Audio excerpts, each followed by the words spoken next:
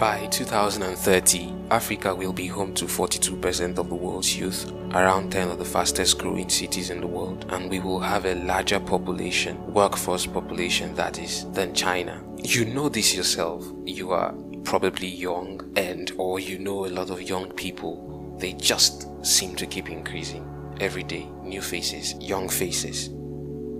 And what does all of this mean? For one, it means that we have a lot of work to do, because one of the things the predictions about Africa do not really say, and this is important, is how many people, how many leaders, people who can actually solve the problems that Africa will need to make sure it doesn't become the catastrophe that many are afraid it might be.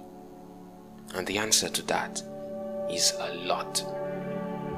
In the Rough is the stories of Africa's youngest leaders who are leading personal journeys to really solve some of the pressing problems that their Africa faces. And by their Africa, I mean the personal problems they face on their journeys of impact.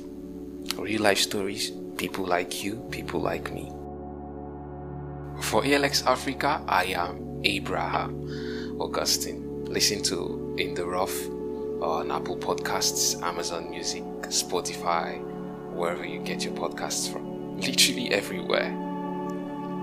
And as I love to say, for Africa, by Africans.